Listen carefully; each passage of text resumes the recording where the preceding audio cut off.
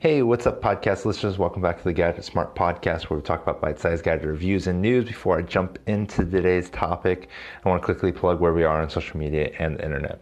On social media, Facebook and Twitter, we're at Get Gadget Smart, and on the internet, we're gadgetsm.art. That is gadgetsm.art.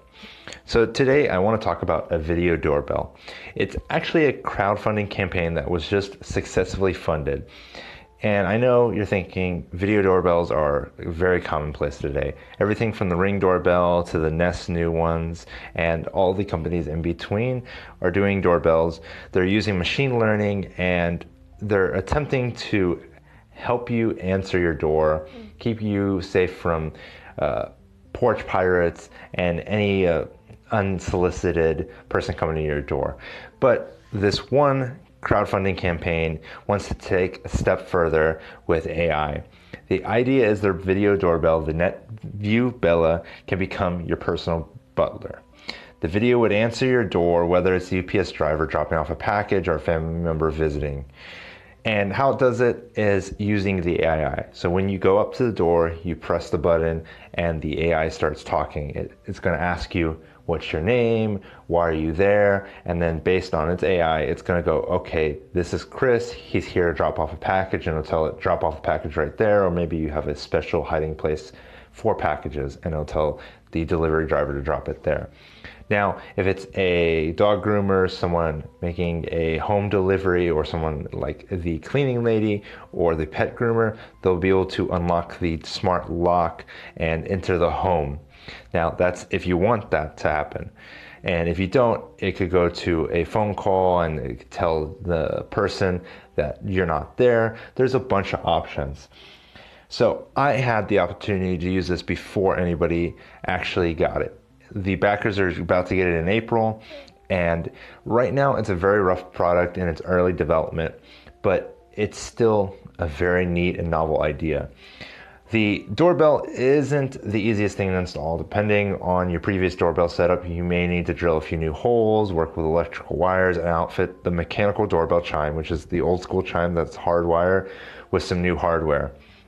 Now, I'm not any sort of a handyman, but I'm able to use a drill and a screwdriver, and overall the install was a breeze until I had to attach the accessory to the doorbell to make the actual NetView Bella work with the mechanical wired chime.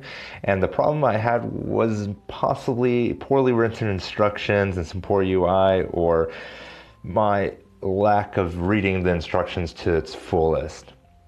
As a result, I went back thinking the mechanical chime wasn't working and I had it improperly installed, but in the end, it was actually the NetView Bella wasn't working because I didn't actually check a button in the settings to turn the musical chime on.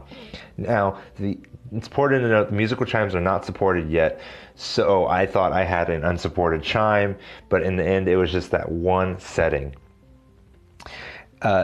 It's important to note, though, that the Bella is going to get support for the musical chimes, which are like battery-operated wireless chimes, in the near future. It's just this is an early product, and they're still developing a lot of the features.